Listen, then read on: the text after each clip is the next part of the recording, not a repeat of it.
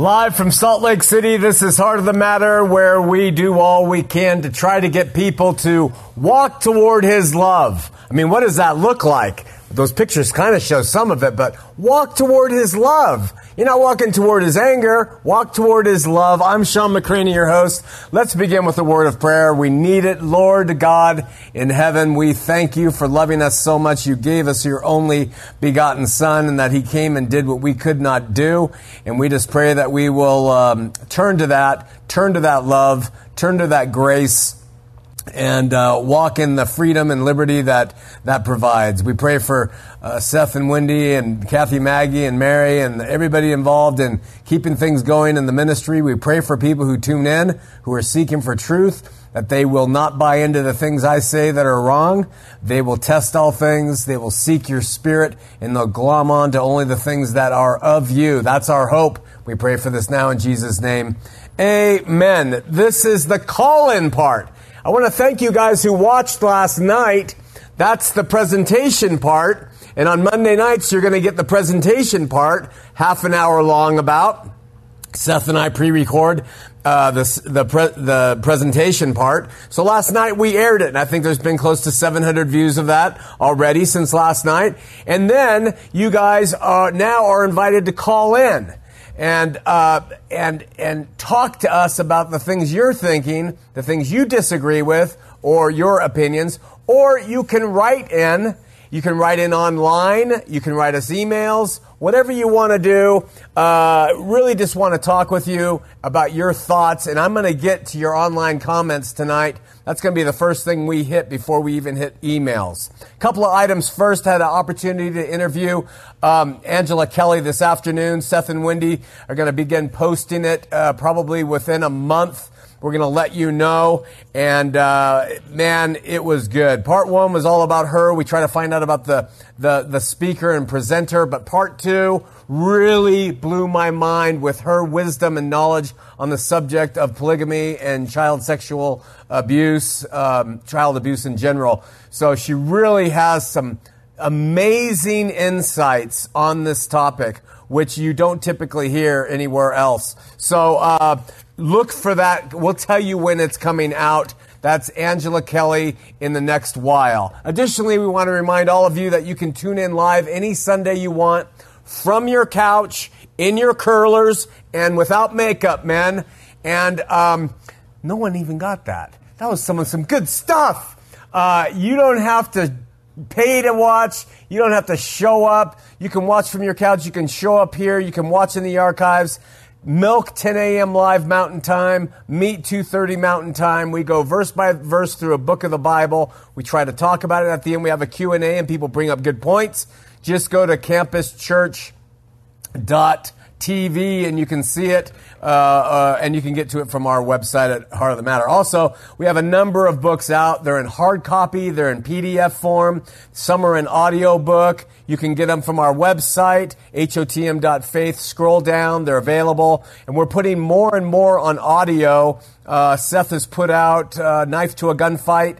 I read it. He and Wendy are putting it out in segments, and I think there's a couple more chapters and opening you up to the concepts that are in that. So we're constantly working on things to help educate and inform people on all things Christian. One of those things that we're calling the TVAR, that's the Transversional Apostolic Record. It's going to take some time to get used to that title. This is just another translation version of the New Testament, essentially put. I give you a money-back guarantee, though you're not going to be able to get a hold of it for 4 more years. A money-back guarantee that you'll be blown away by the content, the information that's going to come with this New Testament Bible. So guaranteed. So pray for the development of it. It is an interesting task. If you go to the website, at the top of the menu, you click on the menu and it will say TVAR, and there's 3 videos that explain what we're doing with that. It's a project I do behind the scenes and work on it. So finally, I want to promote to you 3 important ministries that I personally fully endorse, that I have 0 input on, by the way. I don't tell them how to operate it. I don't choose their material. I don't do anything with content. I say this because there are people out there saying that I'm the puppet master behind one or two of these ministries, and I am not whatsoever. I support them, but that's it. The first are video interviews by of former LDS people by Bishop Earl Erskine, who was formerly a bishop. That's xmormonfiles.com. And the site is so important because it has a former LDS bishop who has come to know the Lord, sharing with other Mormons and them, former Mormons, sharing with him how Jesus has played such an important role in their transition out of the Mormon church. And it's so important in this day and age because we have so many people hemorrhaging out of Mormonism that are just going on the wayside soil and the byways and highways of atheism. And so Earl does a fantastic job so if you are wondering, is there anything in Jesus or whatever, watch Earl's interviews on this channel because it's really good. The second ministry is talkingtomormons.com, and what a resource. It's informative, it's very entertaining, it's animation, and they put dialogue to animated characters, very accurate, stocked full of information. It's another tool that speaks to LDS relative to the Bible, what the Bible says and what the LDS teach, and there is a lot there. Right now, and what I've said so far, both of those ministries are run by people who have been LDS. And that's important. There are some ministries out there that are big, and they're run by people who have never been LDS. They're intellectually smart. They get the doctrines, and they attack it or whatever they do with it, but they were never LDS.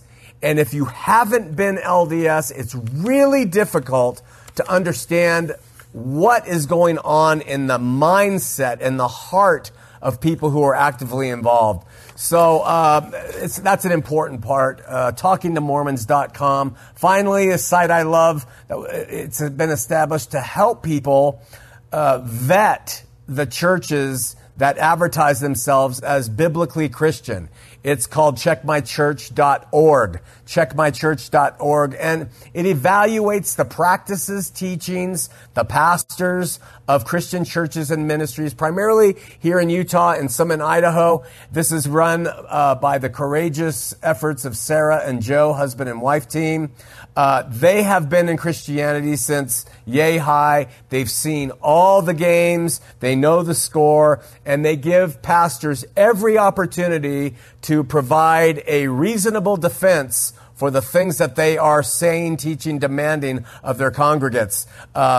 So they are out to help inform and protect people who are looking for a good church and want to see what an unbiased view is. Now, it's unbiased in this sense. They have 5 categories that they assess. It's not doctrinal. So you can be a Calvinist, you can be an Arminianist, you can be a charismatic, healing people on the stage. That's stuff they don't address. They just talk about the 5 categories, checkmychurch.com. Okay, so last night I talked about the general topic of the Lord's Supper, also called communion, also called the Eucharist, and called by the Latter-day Saints sacrament, in their sacrament meeting. And tonight, I'm going to follow up with taking on calls, 801-590-8413, 801-590-8413.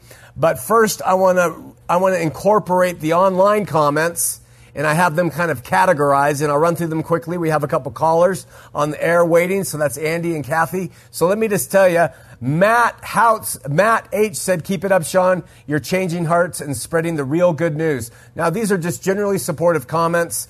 Ex-Mormon for Christ Alone wrote, so excited for the new format.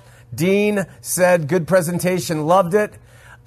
Melissa wrote, great show always, Shawn. Like this new format approach, using and pulling straight from the Bible as always.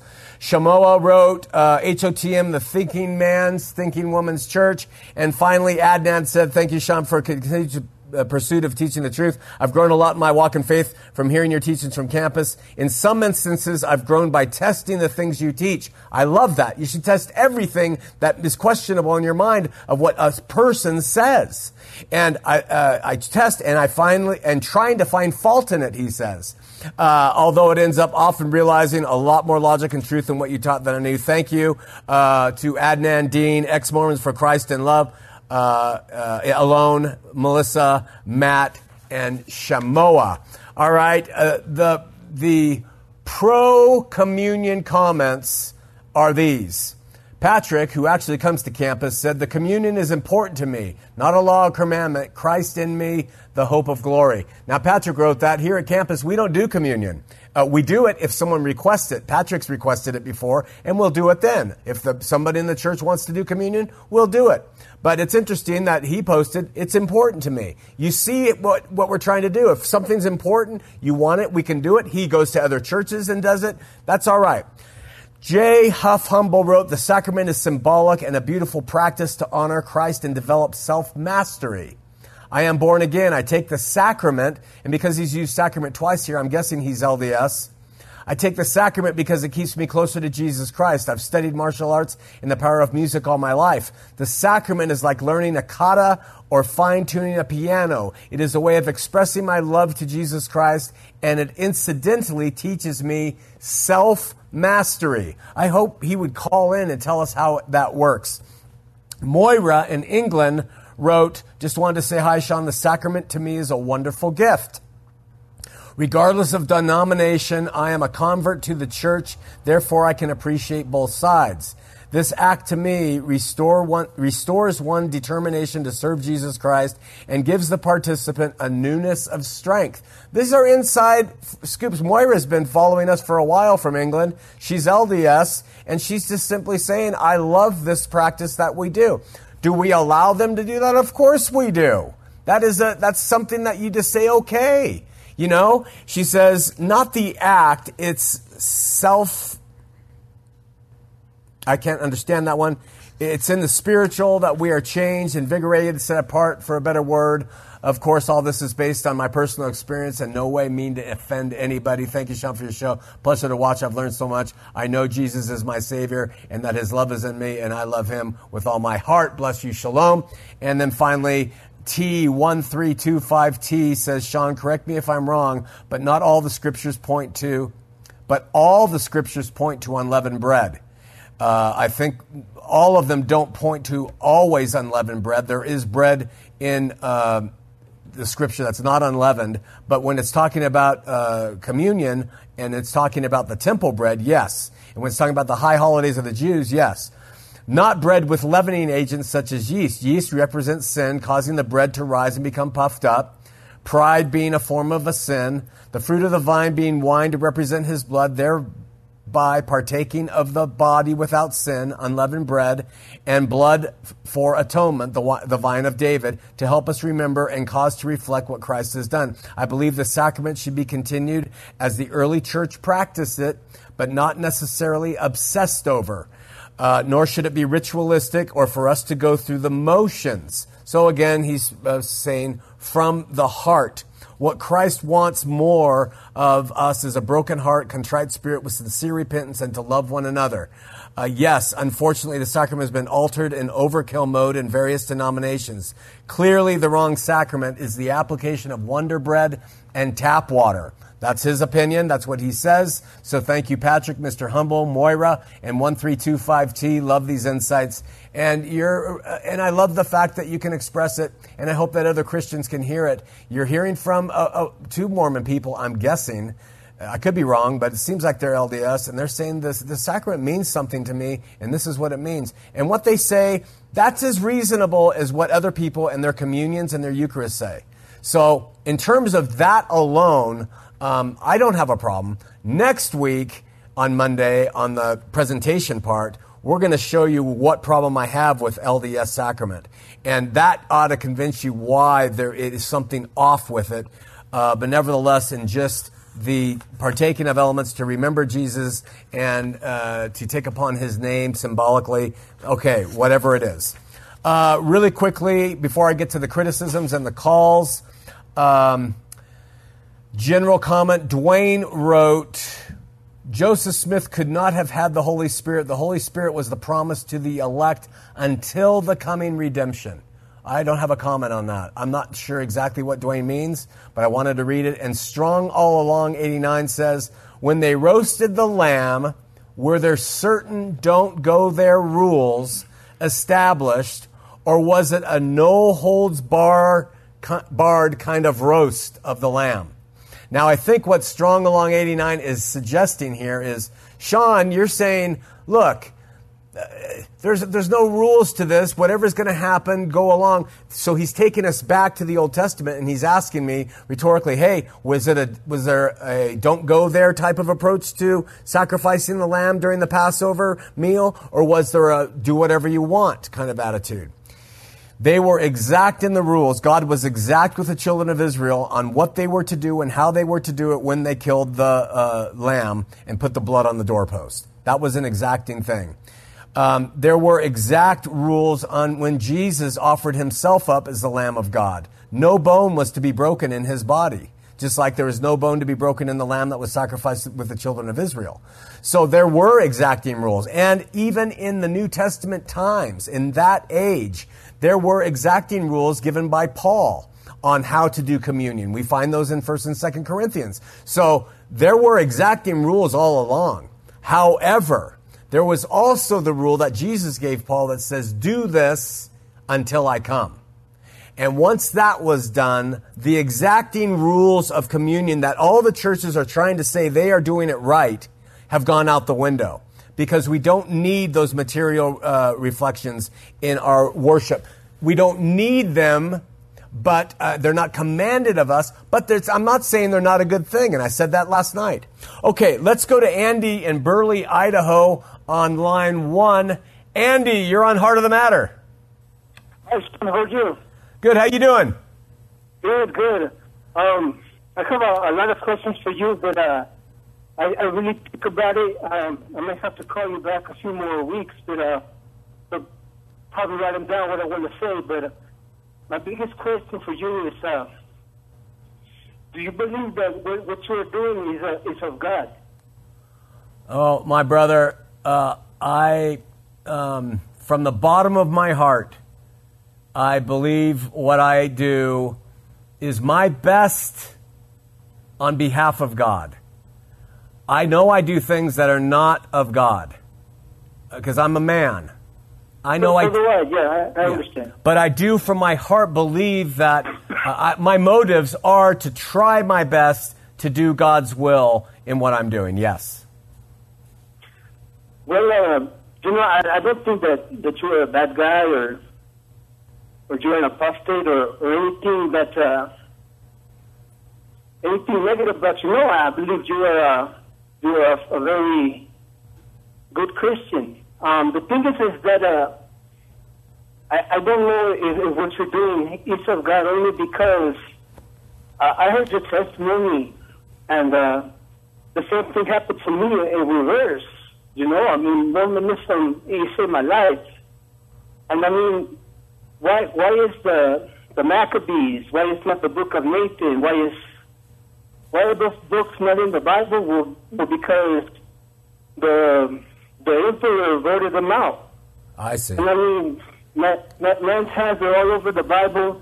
That doesn't mean that I don't believe in it, but I'm just saying is that you have your faith in this, and for your reasons you hold on to them, and you say all these negative things to try to drive people away, and I don't think that's productive. If you find happiness, if you find peace in your life, I think that's what you're supposed to do in this life. I don't know if it's a bad. I'm not trying to say that you're a bad person. Just like you, I'm a bad person too. But I don't see that this is of God. This is like nitpicking. It's just I'm right and you're wrong. I understand what you're saying. I really do, Andy. And here is my approach. If you want to pursue Mormonism and live it and believe it makes you happy and that's the value in it, I love you as a human being. And my earlier shows, I've been very antagonistic. But I will say this. My intention is to free people from bondage. And I believe that perhaps, in your case maybe, you don't realize the bondage you're in. And let me ask you a question, okay? Okay. What would you do? Do you have any children? Yes, I have two. Okay, let's say you have a teenage son. And you go to him and you say, son, you just seem different to me. And he says, well, Dad, I'm smoking a lot of pot. And I love it, and it makes me happy, and it makes my life better, and I just love it. And so, I know you don't probably like it, Dad, but the pot is making me happy, and to me, it is true. Now, you notice something about him that he doesn't see in himself. And so you try to articulate that to your son, but he says to you, you don't understand. You know, what you're doing is trying to just break me up from something that makes me happy. And so, and it's the same thing with someone who reaches out to anybody in a totalistic methodology. If you try to reach somebody who's a Marxist or somebody who is working for Hitler or somebody who's involved in something, you know that Hitler was a Christian? What's that? Do you know that Hitler was a Christian? I'm not sure I understand. Does anyone here? Oh, no, not at all. But there were things that Hitler did that were very good. He was against burlesque. He didn't like drinking. He had a lot of very good moral values that the people loved. And that's my point, is I am trying from my honest heart, Andy, to express to you things that you might not see because you're in the forest. You haven't stepped outside of it to see. You don't have to agree with me, and you may go to heaven quicker than I do. But I just want to tell you there are things, and test me, challenge me, take the things I say that you say, that is wrong, and go do your research and prove, and then call me and say, Shawn, you said this is wrong, and let's talk back and forth. Is that okay? Yeah, I mean, I've seen a lot of your videos, and there's a lot of things that I can't disprove. But like I said, there's a lot of things in the Bible that can be disproven. There's a lot of things done in the name of Christ that are very unchristian. I mean, and now in hindsight we could say and look at them and say that they're wrong. You know, yeah. that was also to alienate the LGBT community, to do the crusades, to attack the Native Americans in the name of God. You know what I mean? I tell you what. We have that we have other calls that are waiting, Andy, but let's just do this. My email, Shawn@Aletheia Media, it's on our website. You send me one thing. Let's just do one thing at a time. You send me, Shawn, you were wrong about this. Give me your arguments, and then I'll send you back, I promise, a written response as to why I see what you absolutely believe I'm wrong about, why I see it the way I do. You test it, and we'll do it that way. Okay. All right, brother. Thank you so much for calling, Andy. Well, thank you, Shawn. Have a nice evening. You too. Bye-bye. All right, we're going to Kathy in South. That's all it says. Kathy in South, what's up? Hi. Hi. Is this Shawn? It is. Well, but you're talking to another person online. I know that. Oh, so I'm confused. You are? How come? Oh, there's a 30-second delay, Kathy. Oh, okay. So you have to turn down your watching device and just talk to me. Yeah, okay. All right. I just wanted to tell you, this other caller, if he would just listen to A Knife to a Gunfight. Oh, my goodness. I've listened to it 4 times, Shawn. I cannot leave it alone. Whoa. It's absolutely fantastic. I wish the whole world heard it. It would just be so nice. Well, it really would. And I got to talk to my daughter, who's, bless her heart, she's very strict Mormon, and got to talk to her. Finally, she asked me what I did believe, and she said, Mom, it just can't be that easy. There are works we have to do. And I said, to me, that's works of love. That's what we are to do now, is to love. And she can't get it, but you know what? The seed was planted. Amen. So I leave it there. And I love what I'm learning. And I just wanted to plug a knife to a gunfight. It's incredible, absolutely incredible. Thanks. I just wish that it had went from 1 to 2 to 3 to 4 on YouTube on my TV. It's backwards. If I listen to chapter 2, then it goes back to chapter 1, and then I run out of my scrapbooking room and change it. But it's been fantastic. I will probably listen to it 100 times. I can't leave it alone. Thank you for that and glorious endorsement. The check is in the mail. Hey, Kathy. I wanted to tell you, I take the sacrament alone at my house. You know? Yeah. I do it myself when I feel moved upon, and I love it. So that's beautiful. You know, it's beautiful to me, and I've had some really beautiful experiences doing that. I don't do it often, but when I feel moved upon, I do that myself. And I am just so grateful to be free in Christ. Praise God. So grateful. Thank you, my sister. We love you. Thanks for your teaching. Thanks. Thank Have a you. good one. Bye-bye. All right, we're going to Tracy in San Diego. Tracy, you're on Heart of the Matter. Hi, Shawn. Hi, Tracy. I called a couple weeks ago. I don't know if you remember my voice yet. I do remember. Oh, awesome. Cool. So I had an experience while watching you teach about the sacrament tonight that reminded me a lot of my times as a child in the Mormon religion. And my mind started wandering. And after a couple of minutes or so, I started thinking like, oh no, I'm not like paying attention. And I was wondering if this is a common thing that people experience, like especially when they're trying to pay attention, not like if they're not interested. That your mind wanders? Yeah, but I want to like pay attention, so it's not like it's something that I find boring. Yeah, what were you talking about? Huh? It's a little joke.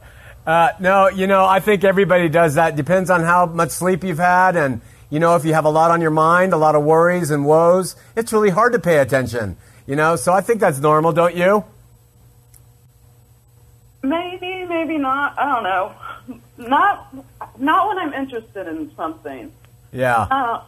Yeah, I've been sleep deprived. I mean, I've been in the military, been through so much, like, as far as that goes, and I've still been able to pay attention to things that interest me, like I don't have to think about it or work at it. It just, like, flows through me. Yeah.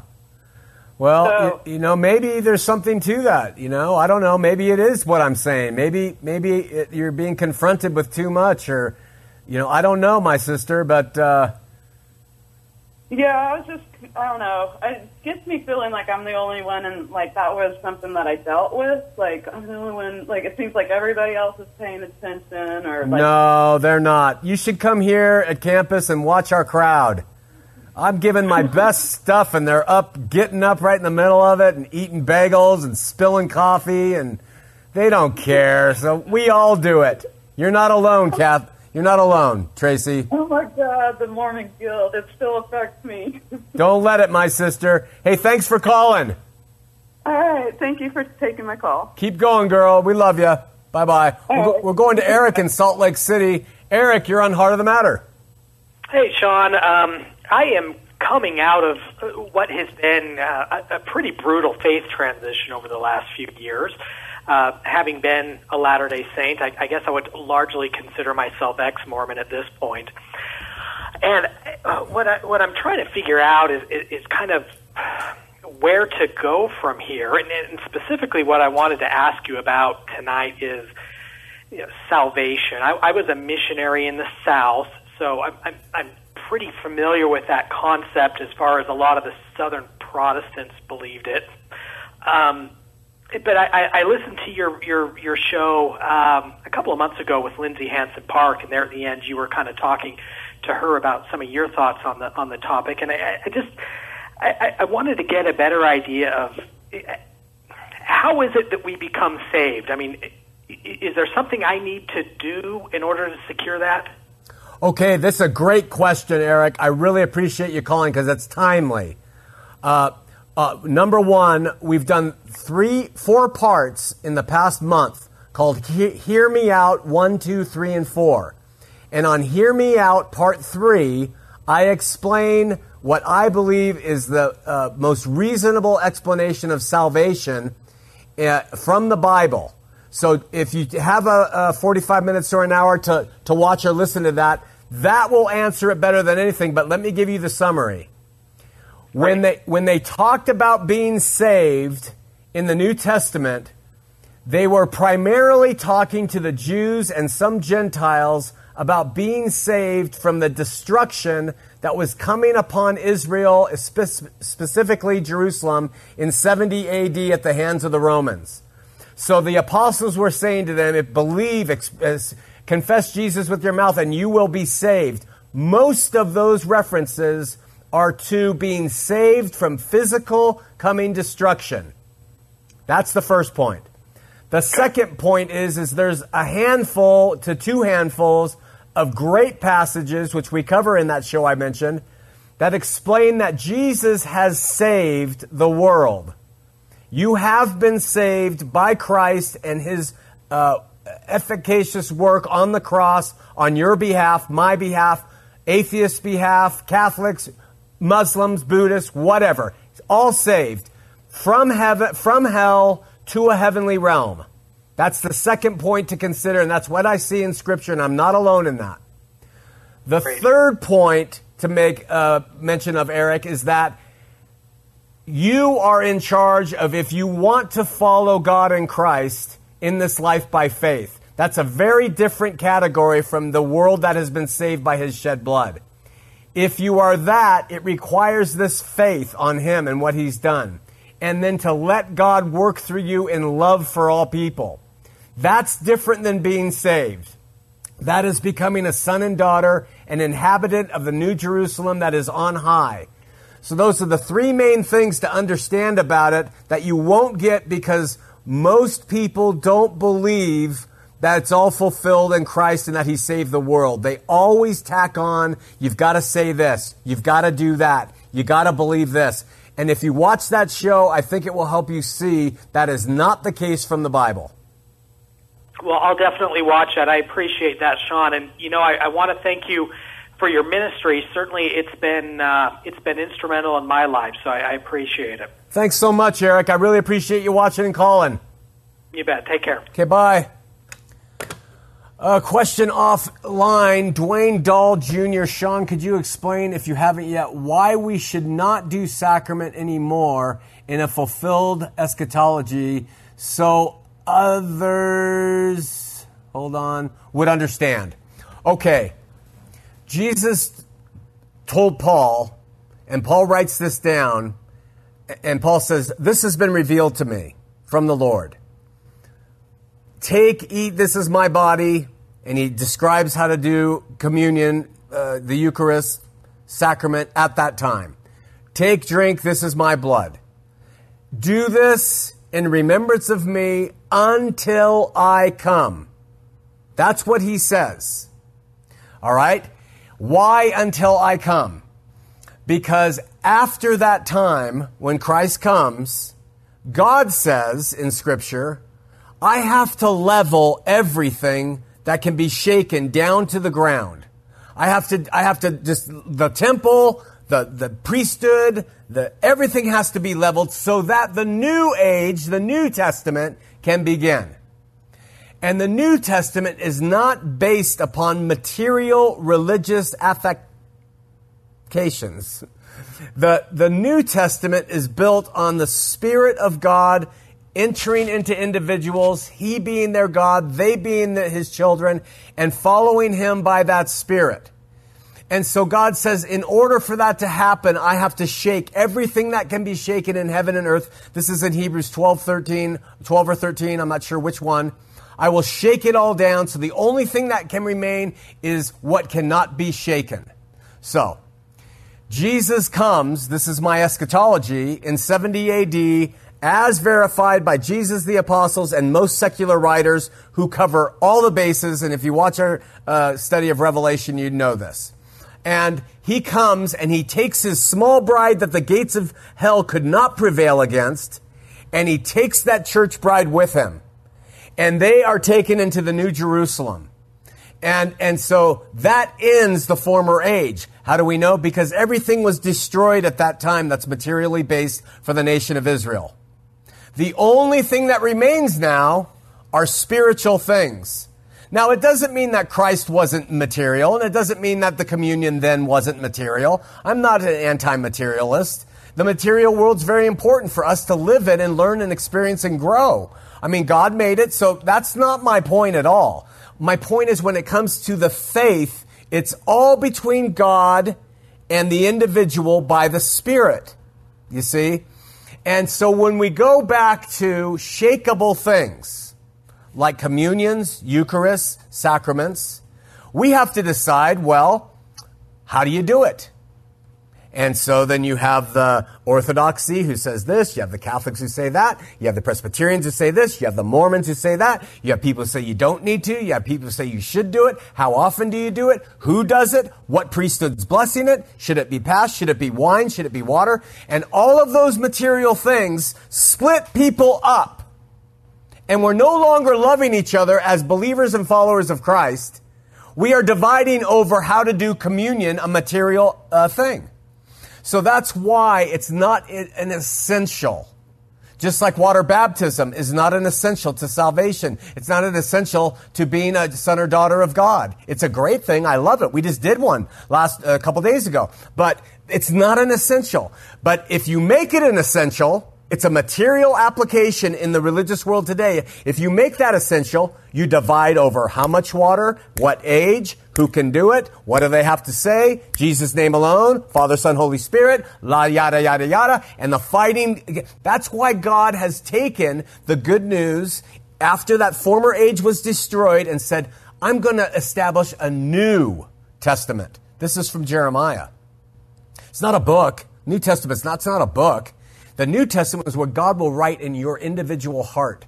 You can choose if you want to do communion in your home like Kathy did. And we say, praise God, Kathy, that's a beautiful thing. You can go to a church that doesn't do it. You can go to a church that does it. Whatever. It's between you and God. You're responsible for that relationship. When you die and take your last breath, you will go to God. You will be responsible for the things that you chose to believe and do. You will not take your pastor with you. You're not going to take your membership record and show him.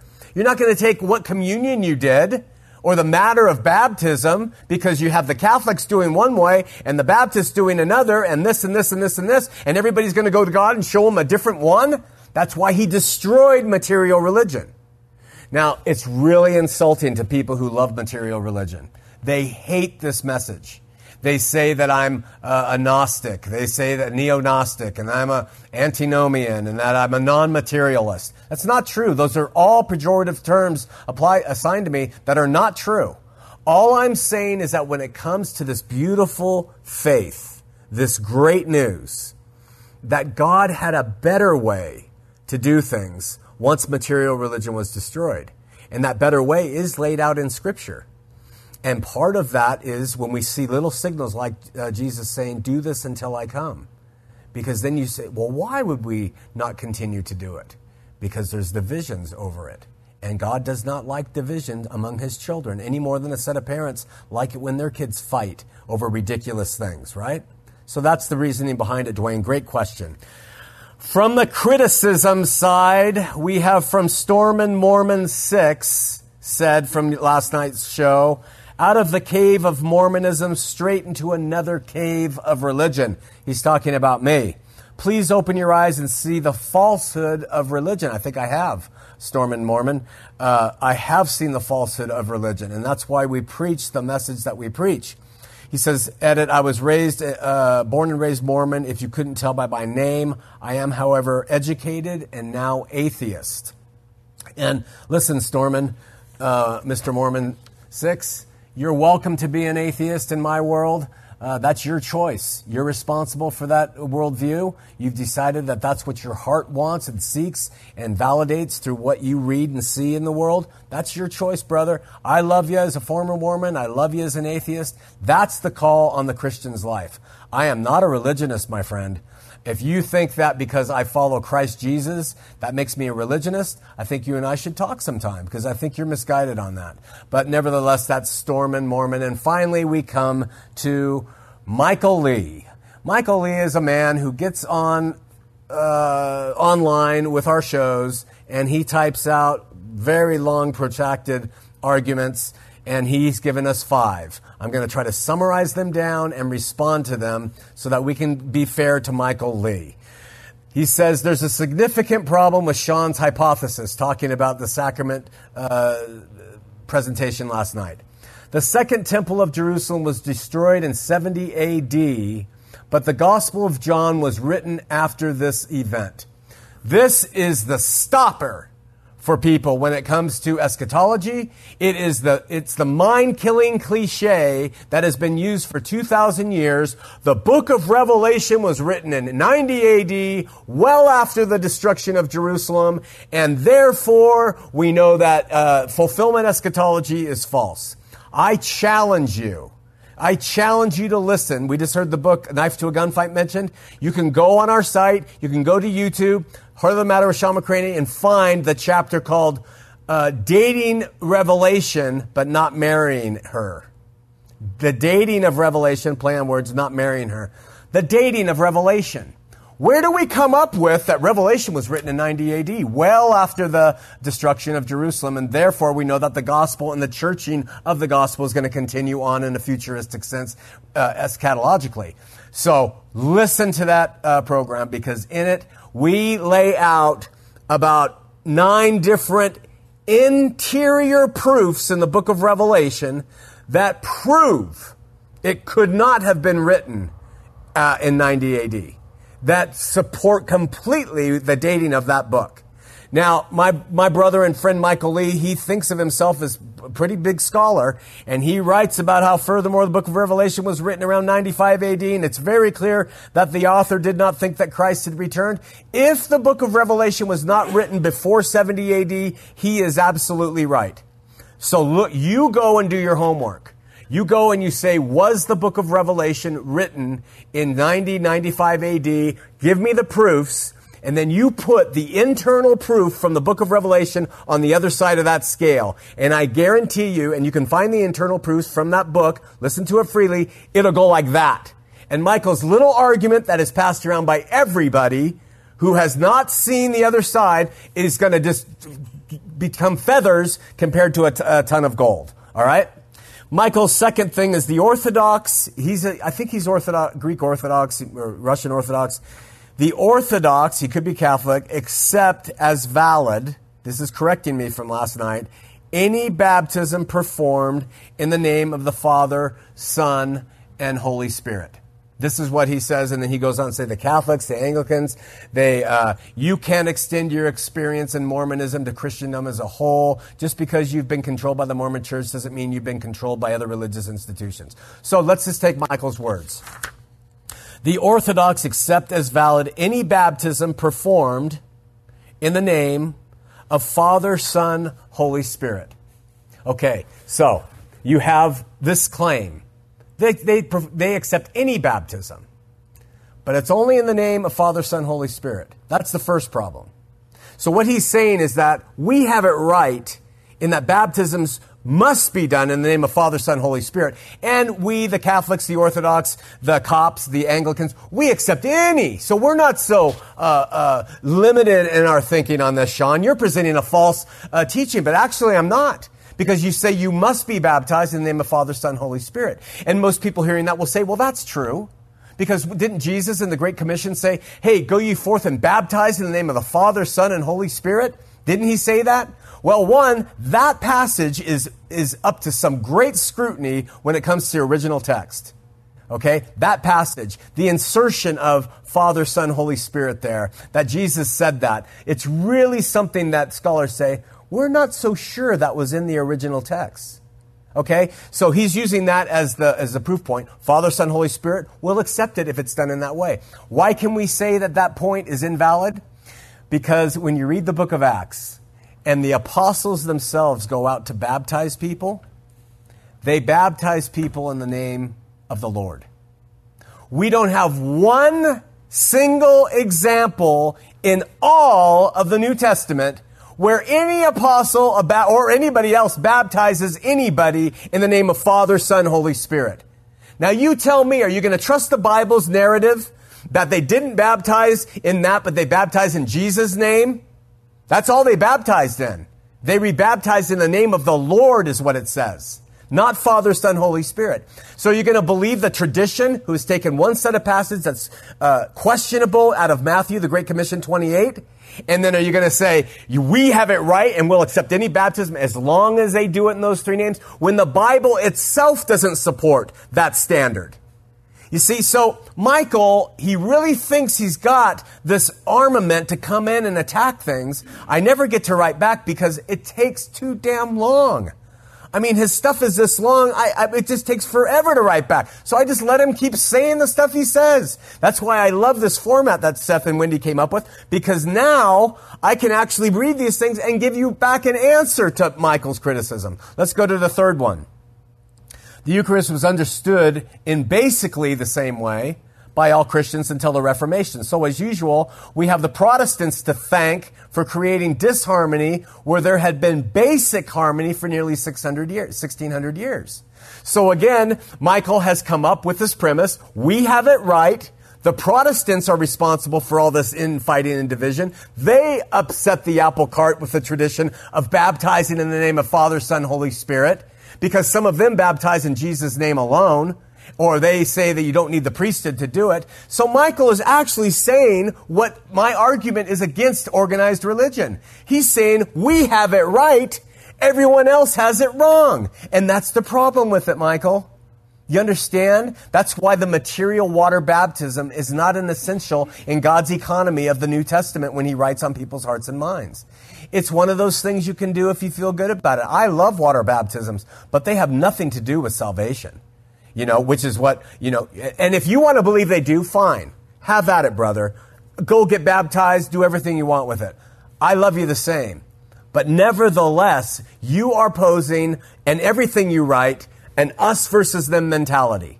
I am proposing a unite and forget about these things that allow us to bicker with each other.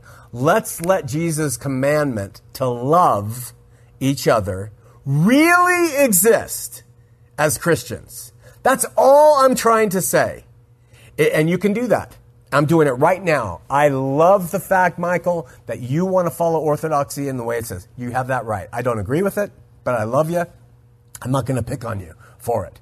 But when you come out and you're trying to do this division, I'm going to step in with my denomination, as you claim that I always have, and I'm going to say, look, this is breaking people apart, Michael. You're not standing on something, especially when your argument is Father, Son, Holy Spirit, that is so weak relative to what the rest of the New Testament teaches. So, what you were really showing us is that you follow traditions of men over the written word, which is standard for orthodoxy. And that's okay. You want to do that? You're responsible before God. Love you the same. All right? Michael Lee, number 4, what is exactly wrong with receiving the Eucharist in order to keep oneself holy, he asked. Because last night I said, listen, you don't have to go and receive these elements and as a means to physically remember Christ. It's really great. It's like chiropractic stuff, hands-on, and it's nice, and there's emotion to it. But you have the Holy Spirit with you to be with you daily. You don't need to participate in these material approaches that religions establish. All the New Testament writers make it abundantly clear that we have to follow the commandments, he says. Love of God and neighbor is not something we can dispense with. I have never suggested you can dispense with that. All I'm saying is that the Spirit of God, which is primary and preferential, the written word is secondary and deferential. We defer to it when we have a question between. And the church traditions are inconsequential. Forget about it. You're going by something else. I am not saying that we don't follow. That's a non sequitur. That's an absolutely insulting thing you've done here, is you're saying that because I say we don't need a communion to keep ourselves holy and reminding ourselves of the commandments, that I am suggesting that we don't have to follow the commandment to love God and others. That's unfair. You're not a fair arguer. And so I also wonder why you never call in. Because you write volumes on our site, volumes and volumes and volumes, but you never call in. How come? Finally, he says, I find it frustrating that you haven't noticed yet that you yourself are creating a new denomination. He harps on this with me, back and forth. You are creating a denomination. And you are teaching people how to live, and he puts in parentheses, antinomianism, which was a teaching way back in the day to live lawlessly, to live without law. Well, when I cite the law to live without law, I'm citing Paul, that we're to be dead to the law. That's Paul who says that, not me. So, because what does the law do? It makes you a sinner, Michael. You belong, I'm guessing, orthodoxy. Let me put up a law before you. You shall wear your hood to church on every third Friday of the month. Well, when you give you that law, Michael, you become a sinner in the face of it. Why? Because you look at that law and you say, well, I do that. And those other people don't. I'm better than them. That's sin, Michael. The law makes you a sinner. You see, Paul points that out clearly. I'm not preaching antinomianism like sleep with your neighbor's dog. I am preaching that we are dead to the law and alive in Christ, his Spirit, which teaches love. You see, wearing the hood every third Friday of the month will not teach love. And it's a law from the traditions of men that you follow. In doing those things, you become a sinner because you're either proud or you're rebellious. Because you'll say, I'm not going to wear that dang hood. And so both are counter to the heart a Christian should have toward God. Do you understand? Christianity, he says, is the material religion par excellence. Okay, right there. You show me the example of the Christianity expression, material religion, that is Christianity par excellence. And I'll show you Christianity and someone who's never probably even been in a church, who doesn't even own a Bible, who loves better than the whole history of this material religion you're propagating to us. Your par excellence does not prove historically to have done anything but cause wars, division, hatred, anguish among people who want to just love God. That's because God knew what material religion would do. The Bible tells us over and over again, and he goes on to saying, God created matter, therefore matter is good. Matter is good. Again, that's an unfair argument. I love matter. God gave us a world of matter, beauty, nature, everything. I am not anti-matter, just when it comes to the faith. Because of what material religion was, he destroyed it and he gave us something new. A new Jerusalem, which is on high. A new heaven and a new earth, which is not tangible. Shaking everything that can be shaken, so the only thing that can remain cannot be shaken. This is it, where he writes his laws on the hearts, not on parchment, not on stone, on the hearts and minds of those who are his. Those people could be sitting in any church around the world and they're his. How do you know they're his? Because they love, Michael. Because they love. I'm sure, I'm going to give you the benefit of the doubt, that you're one of those guys. That you love because Christ is in you. And you practice orthodoxy. Great job, man. Love you. Go forward. Do what you want. You know, and this is what he's calling my antinomianism. And so I want to just end with this final thought. He says, I'm frustrated that you haven't known that you're creating a new denomination. And so this is his mantra. Shawn McCraney, McCraneyism, other guys have called this McCraneyism, rudely called it. I don't want anyone to follow me at all in anything. Outside of what I do here, I'm not to be followed. I'm a pretty boring, dull person, and I don't want to do anything but what I do. So I don't look for cult following. I don't try to attract people to me. So just stop with that. But he insists this is the case, so I'm going to agree with him. I am trying to start a new denomination, and we're going to end with this right now. But I get to describe that denomination to you the best I can as we wrap this up. My denomination proposes that all material interpretations of Christianity are both true in places and false, including mine. Always including mine, what we talk about here at campus. There's truth and there's falseness. That's material religion. God does not give us both of those. By his Spirit, he gives us truth. So direct to him is where you get the truth. It's not through the brick and mortars. That's part of my denominationalism. That's what I preach. My denominationalism embraces all other denominations and non-denominations in the world. Whatever they do or teach, that is my denomination.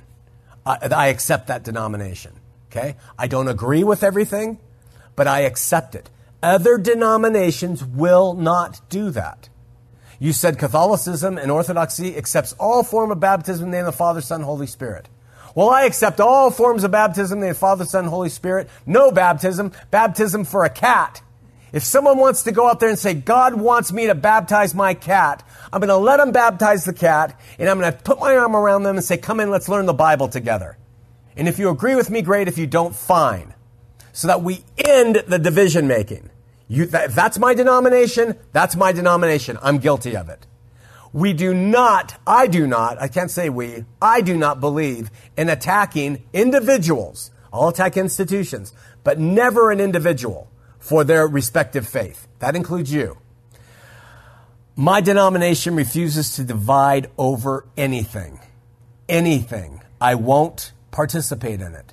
If we're sitting here in campus and someone comes up and says, that man murdered and raped his family and he's here in our midst, say, good, glad he's here. That man teaches God is a Trinity, thumbs up. That man teaches that you're a heretic and you need to teach baptism by immersion in the name of Jesus only, hands up, love you. That's the difference between your denomination and all others and my denomination that you claim I'm teaching. I'm not creating a denomination. I'm just reciting what Jesus and God established years ago. That's all I'm doing. It's not McCraneism. It's called Christianity, if you want to use that term. It is about God so loved the world, he saved it. That's what it is. He saved it. And if he saved it, like we did in part 3 of Hear Me Out, then it's done. We don't have to divide over anything. That's not new to me. That's not something I've created. That's biblical. No matter what a person chooses, denomination, lifestyle, sin, no sin, communion, no communion, dress, you name it. You name it.